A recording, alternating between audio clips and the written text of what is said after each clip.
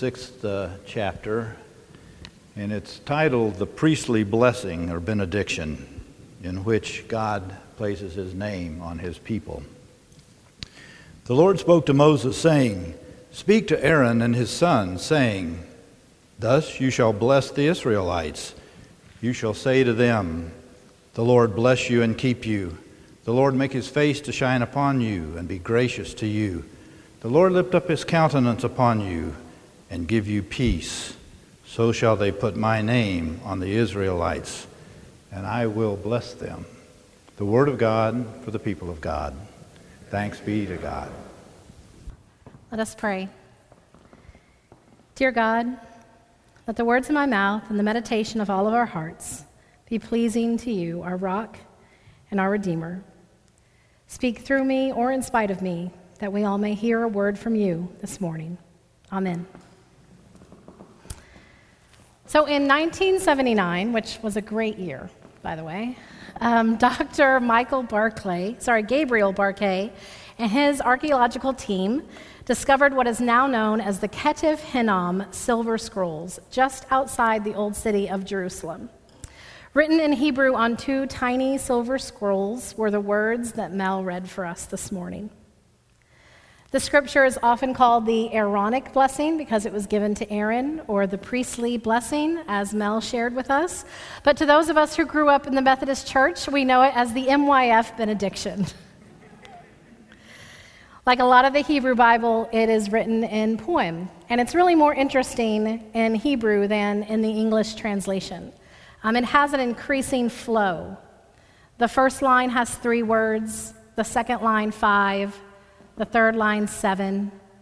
So you can imagine it like a little trickle or stream of blessing that ends up as a flood of God's grace washing over you. The word the Lord is repeated 3 times. Some people think to be symbolic of the Holy Trinity, but also for emphasis. And after that, there are 12 words remaining. Many think that that's symbolic of the 12 tribes of Israel.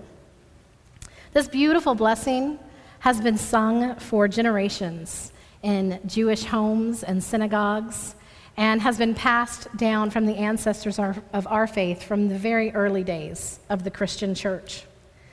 These are holy and powerful words, so powerful that I believe they can have a tangible impact on the lives of those who speak them and those who receive them. There's a British philosopher named J.L. Austin, and he defined speech act theory. It's the idea that language is performative. Simply that to say something is to do something. So for those of us who are married, an example of a speech act phrase would be the vows that we say. I take this man to be my husband, or I take this woman to be my wife. Likewise, the pronouncement at the end of the ceremony that the pastor proclaims, I now pronounce you married. That phrase does something. Other examples of speech act phrases that have power are things like, court is dismissed, you are under arrest, or I forgive you. So when God tells Moses, tell Aaron and his sons that this is how you bless the Israelites, he was giving him holy words that through the power of the Lord do something. Each sentence shows God's action toward us and its consequence. So let's break it down and look at each phrase. First, may the Lord bless you and keep you. Think about what keeps you. It's been said that we can tell what keeps us by looking at our calendars and our checkbooks. Some of us might be kept by our desire or sin. We might be kept by idolatry or greed. We might be kept by anger or bitterness. But if we let the Lord, he promises to always keep us. I read this morning a bit of Psalm 21 for the children, 121 for the children, and I'm going to read for you the second part of Psalm 121, verses 5 through 8, which describe for us what it is for the Lord to keep us. The Lord is your keeper. The Lord is your shade at your right hand. The sun shall not strike you by day, nor the moon by night. The Lord will keep you from all evil. The Lord will keep your going out and your coming in from this time on and forevermore. May the Lord bless you and keep you. Second, the Lord make his face to shine upon you and be gracious to you. For the Lord to make his face to shine on you is for him to smile on his people, to look benevolently upon them. It's the opposite of what we read in Deuteronomy 3:18, where the Lord hides his face from his people, indicating anger. I imagine that it's the look that we give someone we love with pride or appreciation, not for something that they've done or something they've said, but just because we are pleased with their being. We just love who they are. That is how God looks upon us as his children, with love, and offers us his grace. Third, the Lord lift his countenance upon you and give you peace. Being on the receiving end of God's holy smile would be to be washed in grace and warmth. It's an abundance of peace of heart and mind and soul. And it is to be so filled with the Spirit that our words and our actions begin to exhibit that fruit of the Spirit: love, joy, peace, patience, kindness, goodness, faithfulness, gentleness, and self-control. Because when our life begins to manifest those gifts, we are not only blessed ourselves, we become a blessing to other people. As in Genesis chapter 12, verse 2, God told Abraham, "I will bless you so that you will be a blessing." In this text from Numbers, God is empowering Aaron and the high priest to bless the Israelites. But since the Protestant Reformation and the idea of the priesthood of all believers, we know that we are all empowered to be a channel of God's blessing.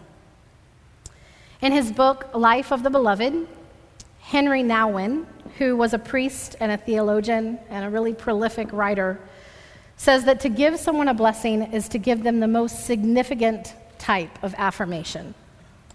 True blessing goes beyond praise or recognition of talent, but should shine a light on a person's belovedness, to recognize that they are made in God's image and to be grateful for them.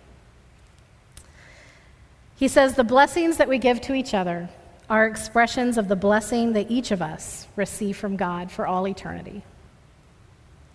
In the Jewish religion, blessings are recited on countless occasions: before eating, after eating, when washing hands, before sleep, after sleep, for good news and for bad news, for children, for countless other occasions. And these blessings are more than just ways of saying thanks or asking for God's protection, but to create an awareness of God in the world, to magnify the Lord's presence. The blessing is a really powerful way to speak God into your life and into the lives of other people. As I look around the sanctuary, I recall all the different times that we have blessed people. We bless our students and teachers at the beginning of each school year. Every January, we bless our new leadership team. We've blessed countless numbers of people going off to missions or youth going to UM Army and Big House. Recall all the times you've extended your hand in blessing over your fellow brothers and sisters in Christ.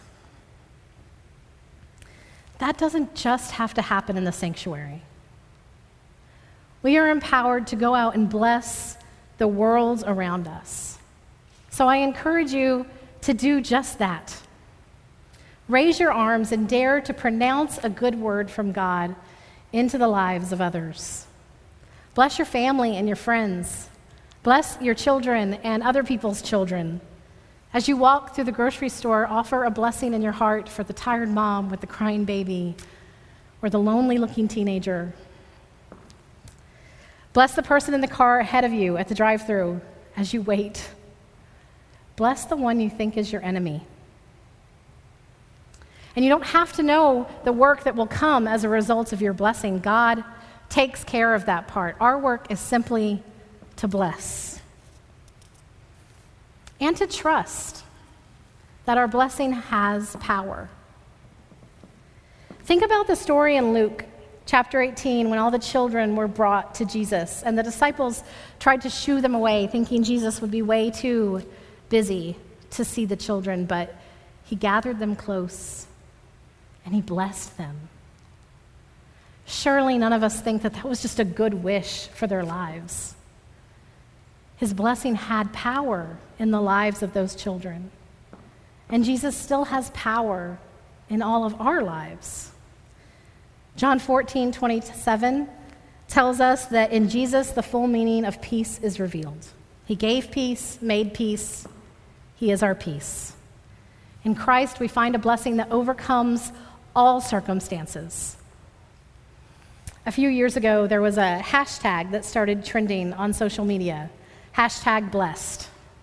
And then it was everywhere. It was on cups and t-shirts and bumper stickers and wall hangings. People would post their best, happiest pictures and tag them, #blessed. Great vacation, #blessed. Closed on the house, #blessed. New car, #blessed.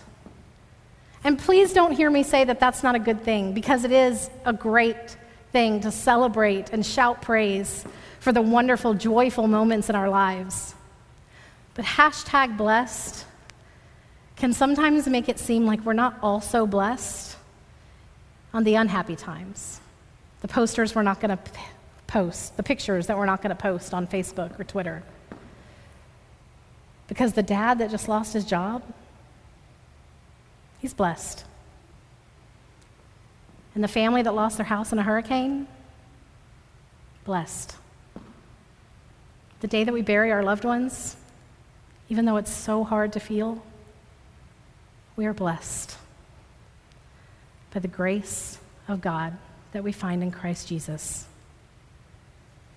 While we hope and we pray for physical protection and in the absence of suffering, we know that God never promised that. In fact, in 2 Timothy chapter 3, verse 12, he promised persecution. But God also promises that nothing can separate us from the love of Christ. Neither death, nor life, nor angels, nor rulers, nor things present, nor things to come, nor powers, nor height or depth or anything in all of creation can separate us from the love of God. And that is the true blessing in our lives. But the power of that blessing can lie in knowing just how much we need it, how much we need the grace of God in our lives. The root of the Hebrew word for bless comes from the word for knee. So there's a Hebrew scholar, Brian Tice, who explains that the knee is one of the weakest parts of the body. So when we kneel and recognize God's blessing and our need for God's blessing, that blessing conveys the idea of God strengthening us. It empowers us to be able to do what we normally could not do, what's not within our natural capabilities. It is in those hard times that we should remember that God strengthens us in our weakest places. Receive this blessing today and go so that you may be a blessing to others. And as you hear the words, I would ask for you to close your eyes and imagine Lord Jesus right next to you with your hand, his hand on your shoulder, looking into your eyes. And as he said these words, you would not doubt that they have power, that something holy has been said to you, and that your life could not be the same. The Lord bless you and keep you. The Lord make his face to shine upon you and be gracious to you. The Lord lift up his countenance to you and give you peace. Amen.